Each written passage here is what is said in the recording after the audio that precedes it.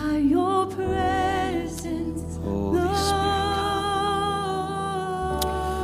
Holy Spirit, come. We know that you're here, God. Holy Spirit, Make us aware of your presence.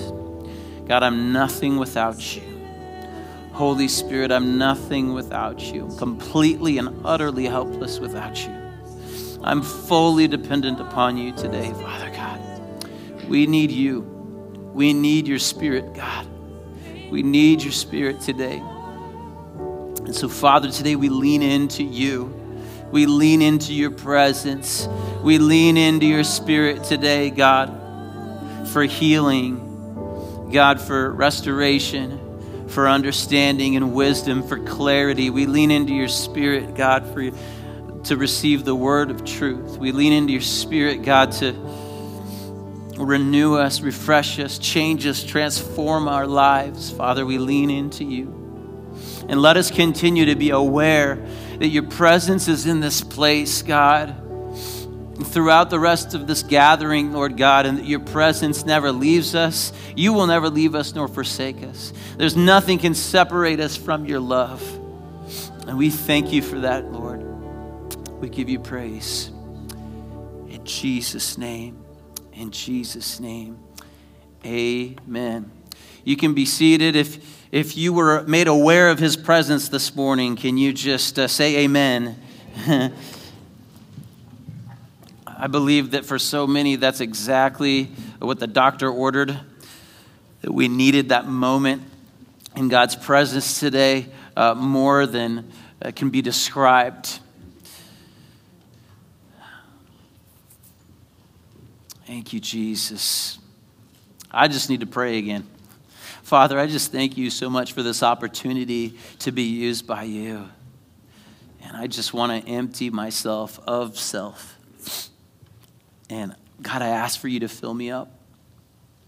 I thank you, Jesus, that you're going to minister and you're going to do the work, and your word is going to penetrate hearts and produce change in each and every one of us. We thank you and we give you praise. In Jesus' name, amen. Well, good morning again, and we're starting a new series today. Somebody say, whoop, whoop. A new series entitled Rhythm. See, in all living things, the growth of all living things involves a 3-step repeated pattern or rhythm. We call it a rhythm today because, like our worship team, a rhythm is only a rhythm if it keeps on going, right? They have something called tempo, and I heard them discussing it this morning during the rehearsal, that they wanted to go from 74 beats per minute to 148.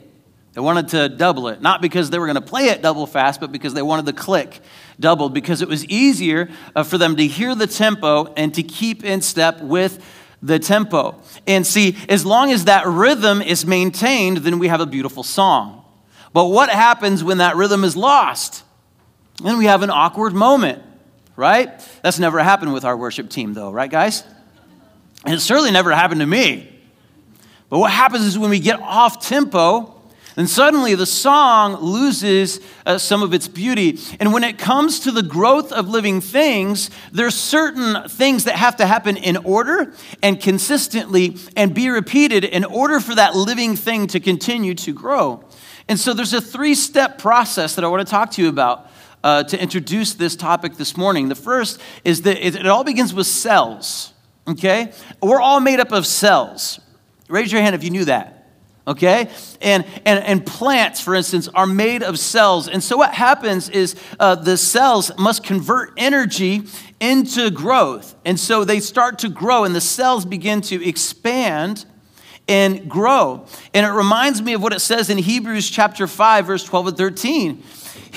Paul is speaking to the church, and he says, you have been believers so long now that you ought to be teaching others. He's saying you should be growing. You should be past this by now. Instead, you need someone to teach you again the basic things about God's word. You are like babies who need milk and cannot eat solid food. For someone who lives on milk is still an infant and doesn't know how to do what is right.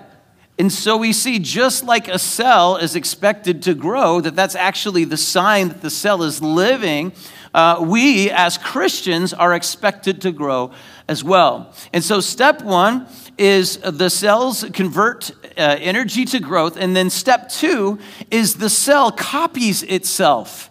It copies its DNA and it transfers it into another cell. In 2 Timothy 2:2, it says, "You have heard me teach these things that have been confirmed by many reliable witnesses. Now teach these truths to other trustworthy people who will be able to pass them on to others." This is speaking of a copying of our DNA. That as believers, we should be reproducing ourselves, copying our DNA, meaning putting what God has given in us and putting it into someone else. We transfer what God has given to us to someone else. And this gift has a task. And so thirdly, we reproduce ourselves. That's what happens with the cell. The cell reproduces itself. What that means literally is the cell splits into two. So as it grows, its DNA is copied, and then when it becomes big enough to support two separate cells, it splits apart. Matthew 28:19 says, "Therefore go and make disciples of all the nations, baptizing them in the name of the Father and the Son and the Holy Spirit." This is a very large vision that is given to the church that's only possible if we continue to grow and reproduce ourselves. And here's what's amazing about cells. You can read this in a science book. Cells continue to reproduce until they die. Cells continue to reproduce until they die. And so, in other words, a non-reproducing cell is a dead cell. And I'm here to tell you this morning, church, that a non-reproducing and growing Christian is a dead and dying Christian. And there are rhythms in our lives that are necessary for spiritual growth. And if we're missing any of those rhythms, what happens is we limit what God can do in our lives. But let's be honest, there is a part of us, I think, that thinks that there is a certain point that when I grow to this point, I will have arrived, right? When I get to this certain stage of maturity in my life, then I'll know I'm done growing. We wouldn't say that out loud, but we might even be living in that season right now. Like, I've been following Jesus since I was 6 years old. What more room do I have to grow? And we don't think of ourselves in a prideful way, but yet we feel like our growth has kind of been tapped out. And so at our tables, I want to open up with this question. How have you grown spiritually this year? And on the flip side of that, what are some things that have limited your growth? Maybe in the past, maybe there's something that's limiting your growth right now. So we're going to discuss how we've grown and what things have limited our growth. Let's talk about it at our tables. All right. You're probably thinking, Joe, why did you give us 2 questions with 6 minutes? That's not fair. So sorry about that. But hopefully you guys had some great discussion at your table. We did at ours for sure. Man, how have you grown spiritually this year? What are some things that have limited your growth? Sometimes we have a hard time even answering that first question. Like, have I grown this year? But it's a lot easier to answer that second question, I think. I think we really know exactly what it is that limits our growth. At my table, I was just talking about how at times it's just selfishness at its very core, but it's, as Kari was sharing with us too, that sometimes it's just how we're willing to spend our time. We want to hold on to our time. And so it always seems to be in the area of spiritual disciplines that we tend to compromise and cut back. And I'm overworked. I'm putting in all these hours at work, so I'm going to sleep in. I'm not going to get up and pray, or I'm not going to take time to read the Word, or I just don't have the mental capacity and energy to focus on words on these pages. And so I'd rather just watch TV tonight. I'll get back on the wagon tomorrow, right? And we have those conversations. And every time we do that, what we're doing is we're limiting and stunting growth in our life. And God has so much more for us, and yet we limit what he can do because these spiritual disciplines have not become rhythms in our life. They become things that we turn to in times of great need rather than nutrients that we give ourselves on a regular basis so that we can be built up in Him. Does that make sense? And so we're going to spend 7 weeks, counting today, on 7 rhythms of spiritual growth. And I want to remind you what those are real quick. Number 1 is daily devotion. And when we use the phrase daily devotion, we're talking about a commitment to the Word of God. So daily devotion is time spent in reading and also applying and obeying, right? And then number 2 is prayer. Number 3 is repentance. Number 4 is sacrificial generosity. Number 5 is serving the community. Number 6 is sharing your story or evangelizing, sharing the gospel. And number 7 is worship. And we're going to take some time to break each of these down throughout the next few weeks. But tonight, or this morning, it's not tonight, is it? This morning, we're going to talk about daily devotion. And if you'll turn with me to the book of Acts chapter 2, verse 42, or you can follow along on the screen. It says, all the believers, referring to the earliest church, all the believers devoted, somebody say devoted. They devoted themselves to the apostles' teaching and to fellowship and to sharing in meals, including the Lord's Supper, and to prayer. Devoted. So when we talk about daily devotion, this is what I want you to think of every time. See, that word devoted in the original Greek is defined as continuing to do something. Somebody say do. To do something with intense effort despite difficulty. How about that? Despite difficulty. How many things do we do until it becomes difficult? Right? But anything worthwhile is worth doing in spite of difficulty.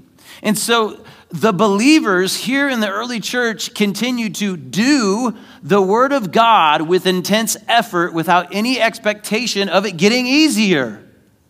Think about that. It's despite difficulty, not, I hope that one day it's never again a chore for me to get into God's Word, or it never stretches me to obey it, that I'll just reach this place of comfort to where it doesn't cost me anything anymore. And we have that thinking in the back of our mind. And so what happens when it becomes difficult? We don't do it.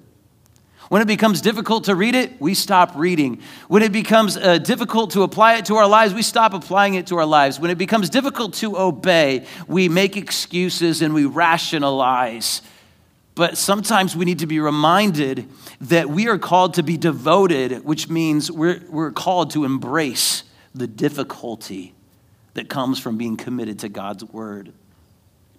The study and application of the Word became a daily rhythm in the early Christians' lives. And this had a profound transformative impact on the church that is described in the verses that follow here. It says in verse 43, a deep sense of awe came over them all. Somebody say, awe. A deep sense of awe. This word actually means fear, right? It's like a reverent fear that came. It wasn't just like, wow. It was, whoa. Because they understood the greatness and the power of God. And that only happens when you're devoted to Him. And so they had no casual relationship with God or His Word. It says a deep sense of awe came over them all. And the apostles performed many miraculous signs and wonders. And all the believers met together in one place and they shared everything they had. This sounds pretty extreme, doesn't it? They sold their property and possessions and shared the money with those in need. They worshiped together at the temple each day. I always stop when I read that part. They came to church every day. Selah. Every day. And then they met in homes for the Lord's Supper and shared their meals with great joy and generosity, all the while praising God and enjoying the goodwill of all the people. And each day the Lord added to their fellowship those who were being saved. You know what I love about those last 2 verses? Is we read about everything that they sacrificed, everything that they gave up, everything that they shared, everything that they endured on behalf of one another, and were not left with, and they were completely spent, and they were exhausted until they could do it no more. Rather, what we read is that they shared with great joy and generosity, all the while praising God and enjoying the goodwill of all the people. And each day, the Lord added to their fellowship those who were being saved. I love that because as we see God's people sacrificing and being devoted to God with all of their hearts and giving of themselves sacrificially, the result was joy. That they praised God and they had joy and they had goodwill with all the people. And as a result, this community was so beautiful from the outside and was so attractive that the Bible says the Lord added to their fellowship each day. Each day. Can you imagine this church today not growing Sunday to Sunday, but growing each day? Because we are living in such a compelling community that people are like, something real is going on there, and I want to know what it is. See, such a community only becomes possible when God's people are devoted to knowing and obeying His word. See, are we really devoted to God's word in this capacity? To the point, see, when I'm devoted, I'm going to obey it even when it costs me everything. I'm going to apply it to my life even when it's painful. Man, it's powerful. And so this morning, I want to give you 5 ways to develop a rhythm of daily Bible devotion. I challenge you to develop the rhythm of daily Bible devotion. And I'll give you the 5 up front here, and then we'll talk about them individually. And it's going to sound really elementary. But when you apply elementary truths to your life, the transformation can be very dynamic. Number 1, read it. Number 2, say it. Number 3, know it. Number 4, believe it. And number 5, do it. Amen? If we can get those 5 things down, we'll have a devotion to God's word that changes everything. And so I want to ask you to stand real quick before we continue. And since we're talking about His word, let's remind ourselves what it is that we hold in our hands, amen? How many of you know that this is so much more than ink on paper, amen? And whether you got a paperback or a hardback or a leather-bound Bible this morning, it is the words that is contained within that has the power to transform and change and bring things into existence that did not exist before. And so let's hold up our Bibles right now, or if you've got your phones, you can hold up your phones, and we're going to read this faith statement together. Ready? 1, 2, 3. This is my Bible. It is God's word. When I read it and live it, I will become everything it says that I am. If you believe that, shout amen. Yeah. Okay, now stay standing. I got you before you sat down. We're going to read together as we stand, and I want you to turn with me to the book of Psalm, chapter 119.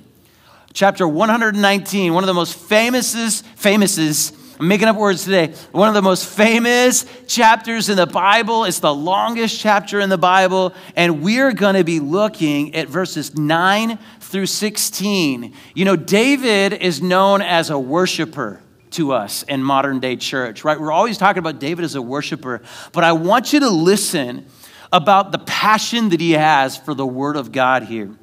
Starting in verse 9, he says, I will obey your decrees. Oh, that's verse 8, sorry. How can a young man stay pure? By obeying your word. I have tried hard to find you. Don't let me wander from your commands. I have hidden your word in my heart, that I might not sin against you. I praise you, O Lord. Teach me your decrees. I have recited aloud all the regulations you have given us. I have rejoiced in your laws as much as in riches. I will study your commandments and reflect on your ways. I will delight in your decrees and not forget your word. Amen. You can be seated. So, how do we make God's word a daily devotion in our lives? Number one, the most simple and the most practical and the only place you can start is read it. He says in verse 15, I will study your commandments and reflect on your ways. Notice how he doesn't say, I will listen to people teach about your word. This isn't a reference to a sermon. This isn't a reference to a priest reading the scriptures, but this is him taking his own personal responsibility for studying and reading and reflecting on the commandments of God.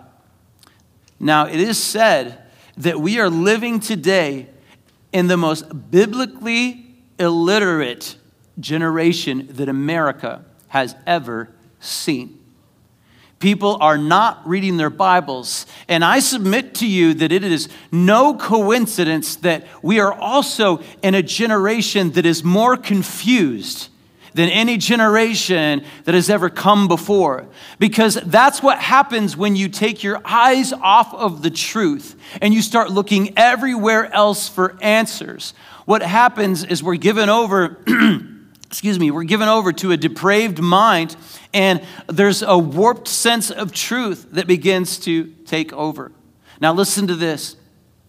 In 2009, the Center for Biblical Engagement issued a report that concluded that people who read the Bible at least 4 days a week experience the following benefits. Check this out. Christians who engaged in Scripture most days of the week have lower odds of participating in these behaviors.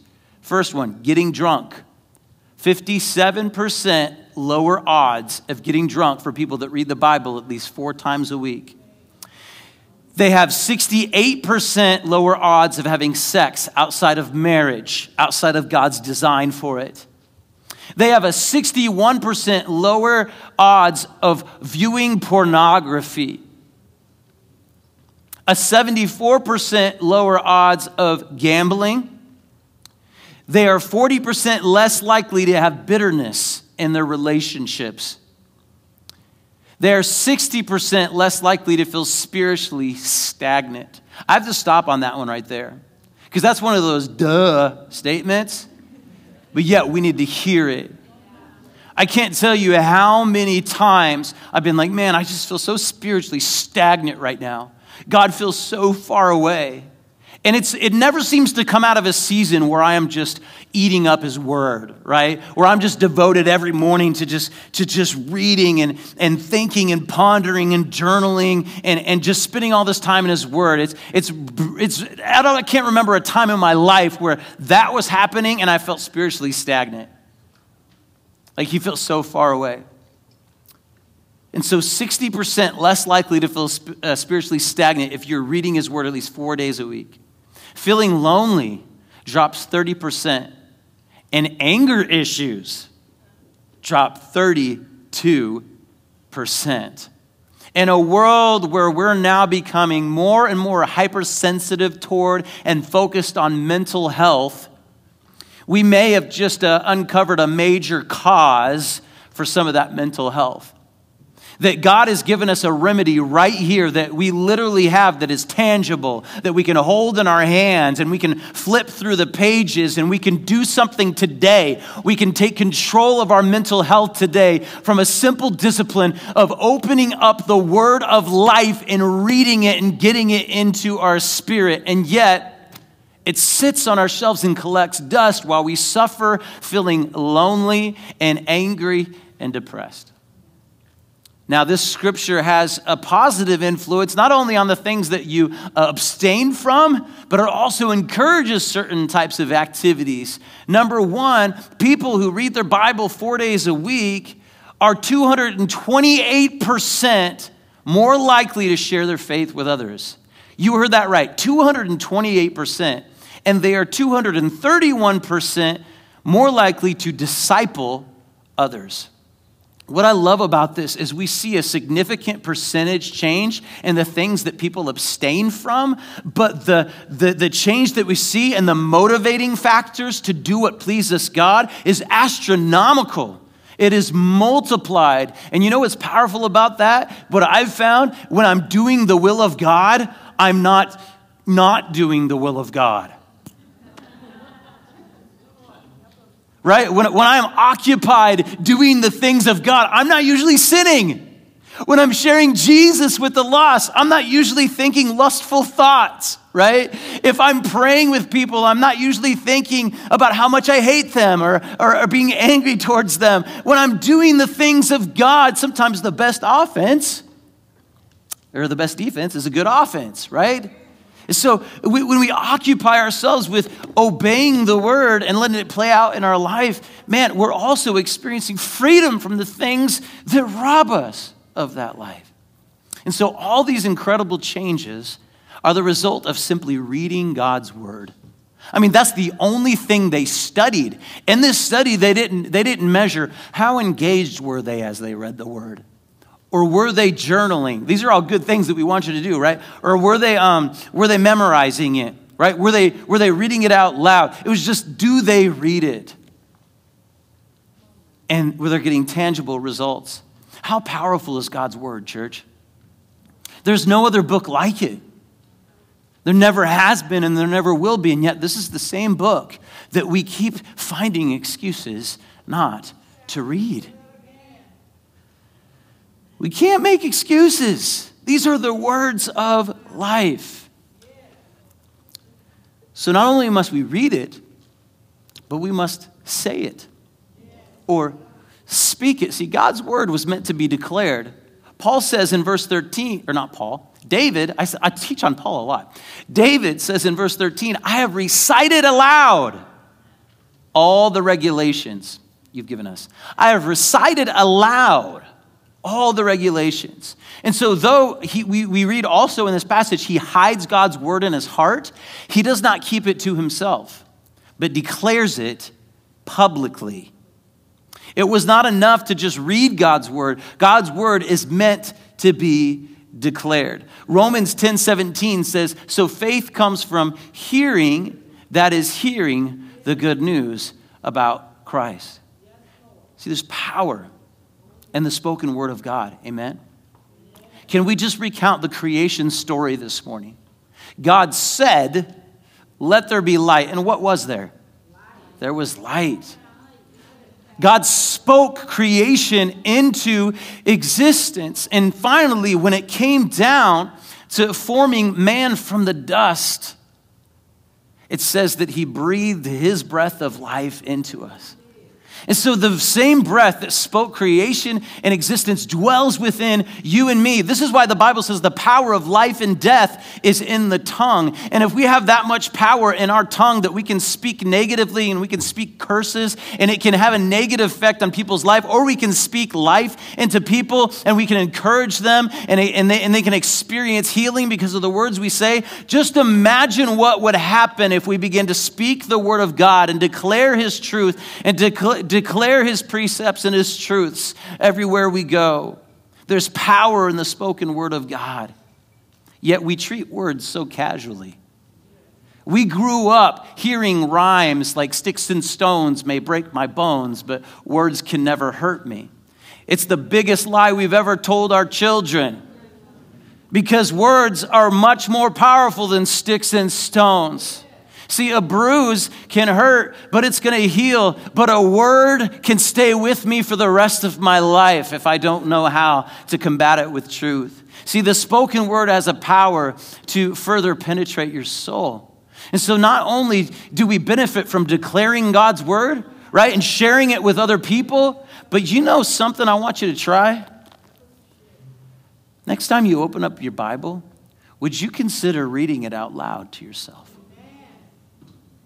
Just get alone. Begin to read the Psalms and declare these praises out loud. There is something that happens when you hear it that's different than when you just read it. because your soul catches it. And sometimes it just gives it the ability to get down to your roots to the point where it takes root in your life. This is the power of the spoken word. I challenge you to read the Bible aloud, and I challenge you to share it with others. See, a word this powerful not only needs to be read, not only needs to be said, but a word this powerful should also be known. Number 3, you must know it. See, verse 11, he says, I have hidden your word in my heart that I might not sin against you. I will delight in your decrees and not forget your word. That word hidden means to hide or to treasure up. Think about that, to treasure up. See, a treasure is hidden for what purpose? So that it will not be stolen.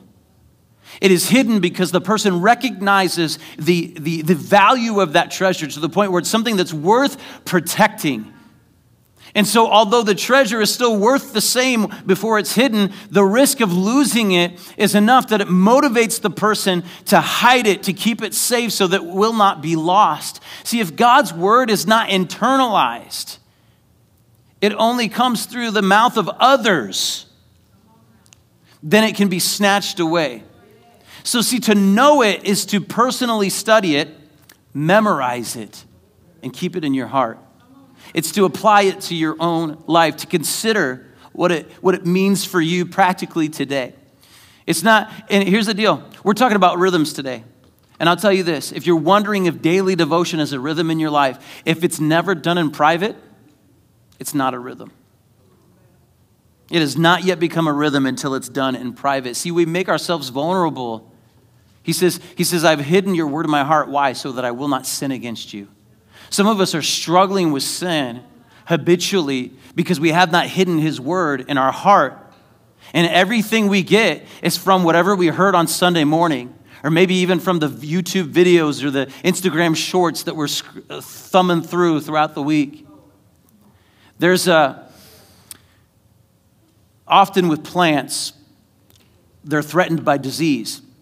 And some leafy plants are susceptible to disease, decaying diseases, and things that are sometimes attracted to moist leaves. And so to prevent this from happening, what the person must do to take care of that garden is to stop top watering and instead to use a drip system or somewhere to where the water goes directly to the roots. Because as they top water, then the leaves get wet. And so what happens is by not top watering, you discourage infection by foliar pathogens that thrive on damp leaves. And so if they thrive on damp leaves, then what we want to do is we want to have dry leaves that aren't dripping from water that has just fallen down from someone else above.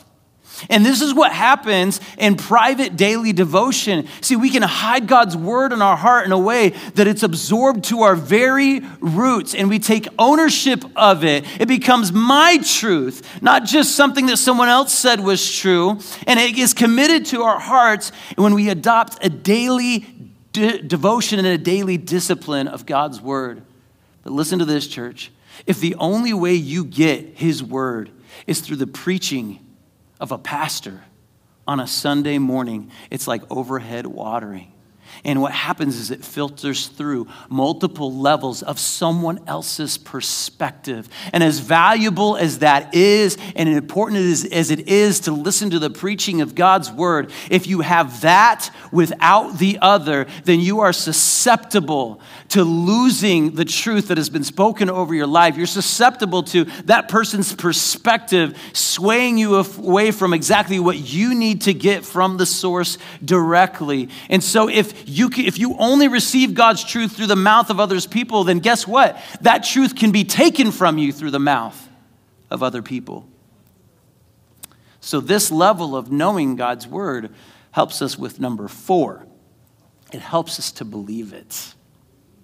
Believe it.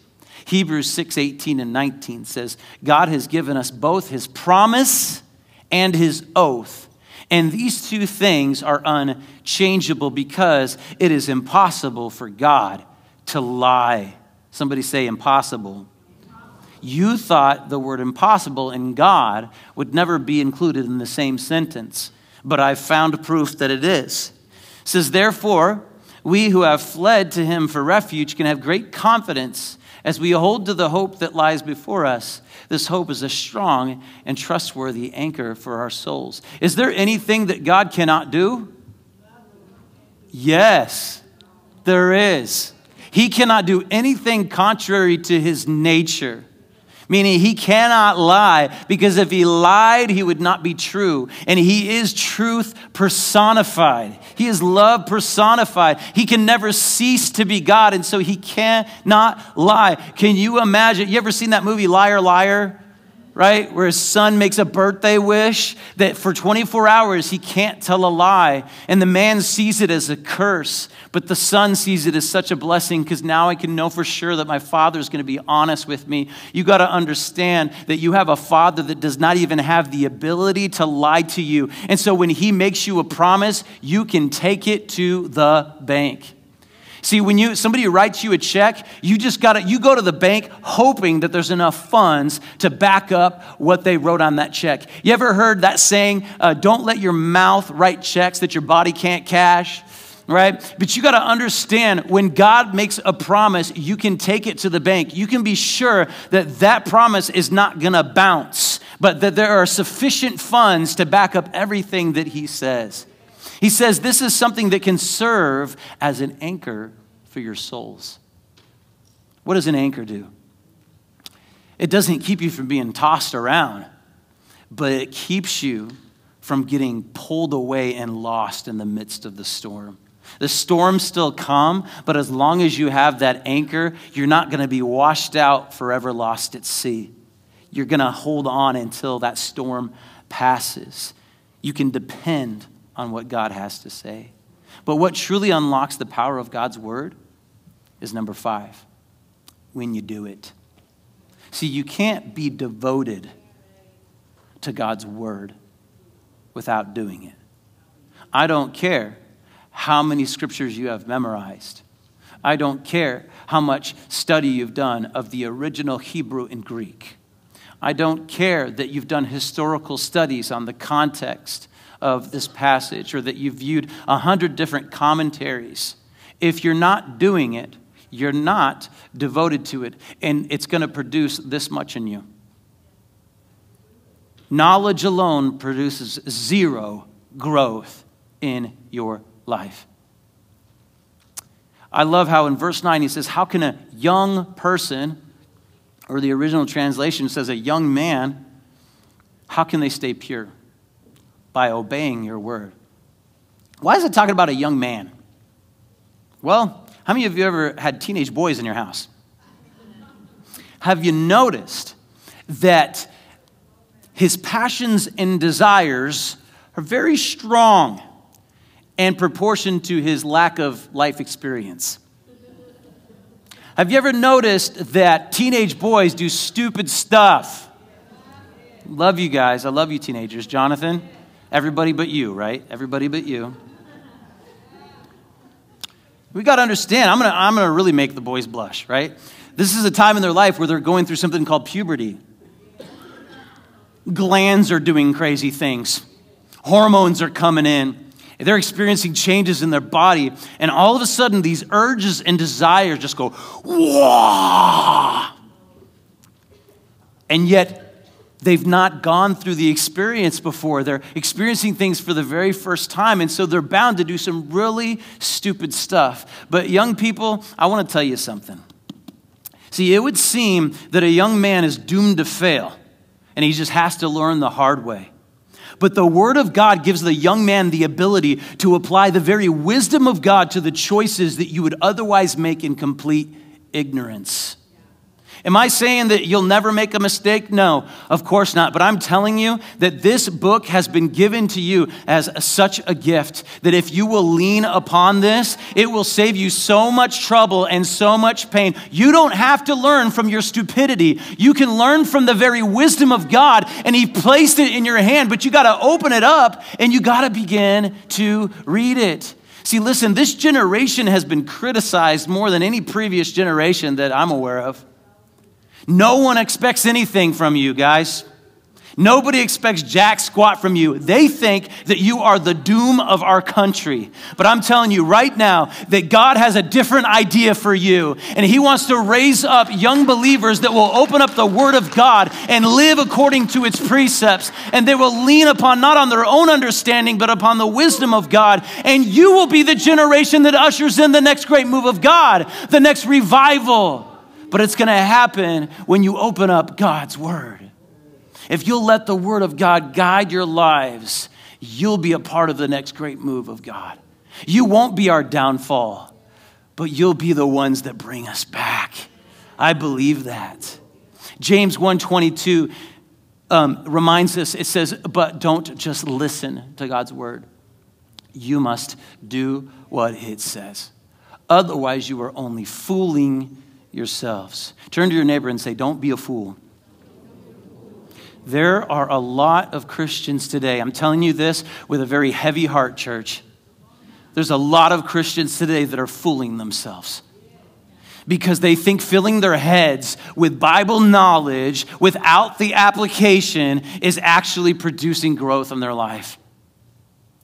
And when we stand before the judgment seat of God, there's one question that I guarantee you will not be asked. How much scripture do you know? How many verses can you recite back to me? Did you take a class in Greek or Hebrew? No. He's either going to say, depart from me, you workers of iniquity, or well done, my good and faithful servant. Jesus tells us a parable about goats and sheep. And in that, there were two different types. There were the ones to whom he responded, I was naked and you clothed me. I was in prison and you visited me. I was hungry and you fed me. I was thirsty and you gave me something to drink. And they said, when did we do those things? And he said, when you did it to the least of these, you did it unto me. And to the goats, he said, I was in prison and you did not come to visit me. I was hungry and you did not feed me. I was thirsty and you didn't give me anything to drink. And they said, when did we not do that for you? And he said, when you refused to do it to the least of these, you didn't do it to me. It's the ones that live out his word that will be welcomed into his kingdom. By definition, we cannot be a disciple of Jesus if we do not obey his most fundamental commands. I want to close by sharing a parable with you. The story is about fishermen. But these fishermen didn't fish. It says, now it came to pass that a group existed who called themselves fishermen. And there were many fish in the waters all around. In fact, the whole area was surrounded by streams and lakes filled with fish. And the fish were hungry. Week after week, month after month, and year after year, those who called themselves fishermen met in meetings and talked about their call to fish, the abundance of fish, and how they might go about fishing. And year after year, they carefully defined what fishing means, defended fishing as an occupation, and declared that fishing is always to be a primary task of fishermen. These fishermen built large, beautiful buildings called fish headquarters. The plea was that everyone should be a fisherman and every fisherman should fish. One thing they didn't do, however, they didn't fish. In addition to meeting regularly, they organized a board to send out fishermen to other places where there were many fish.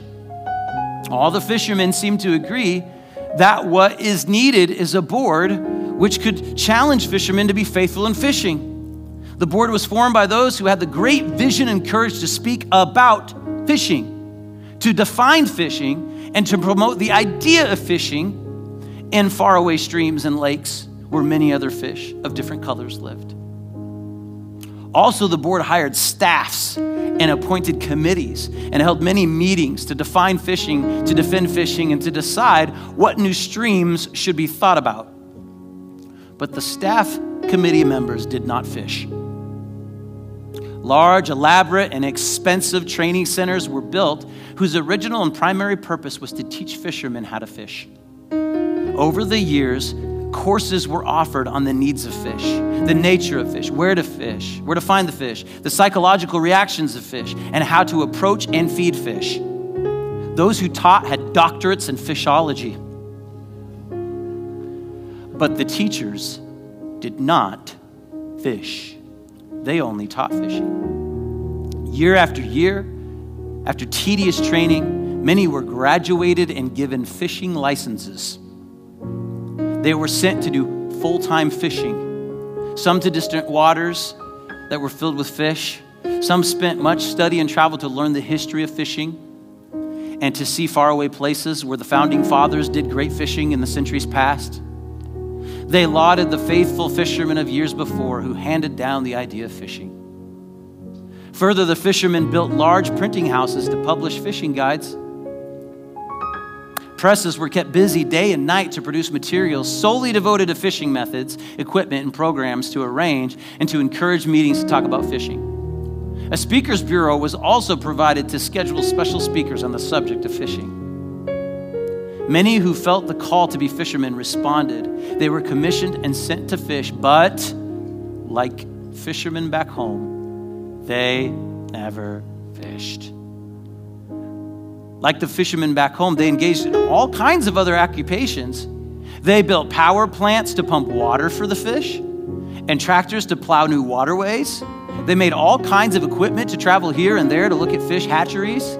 Some also said they wanted to be a part of the fishing party, but they felt called to furnish fishing equipment. Others felt their job was to relate to the fish in a good way so that the fish would know the difference between good and bad fishermen. Others felt that simply letting the fish know they were nice, land-loving neighbors and how loving and kind they were was enough.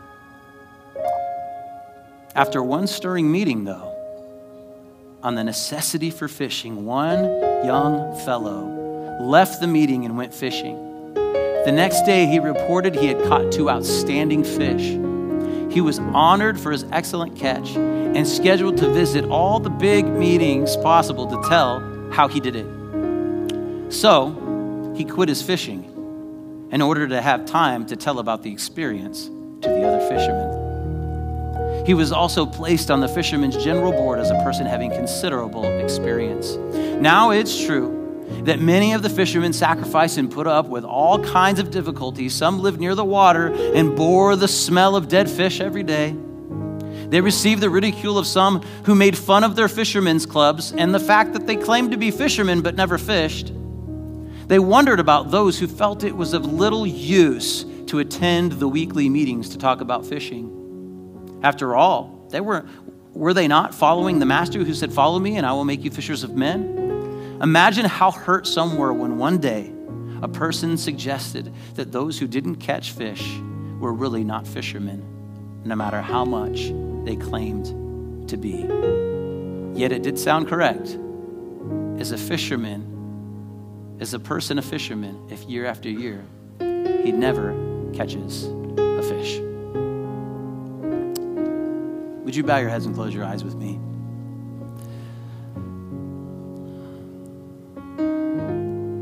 Holy Spirit, speak to us, God. You have given us an amazing gift in your word. And it is tragic that it sits on a shelf and collects dust. And God, I just pray that you would move upon the hearts of your people, move upon your church, and bring us back to your word. Help us to understand what we hold within our hands, what is contained within these pages, that not only did you speak at one time and put it on paper, but this word continues to speak into every situation of our lives. You said, Jesus, that man does not live on bread alone, but upon every word that comes from the mouth of God. And Father, right now, we take a moment, God, to repent of our neglect of your words, both in reading, studying, knowing, believing, and doing. And God, let us commit our hearts to it today, Lord, because you have called this church to grow and to reproduce. And without this as a foundation and without this as a rhythm in our life, God, we are limiting what you can do in our lives. In Jesus' name, Father, speak to us. Produce change in our daily habits and give us a daily devotion to your word. In Jesus' name, amen. We're going to end a little bit differently today.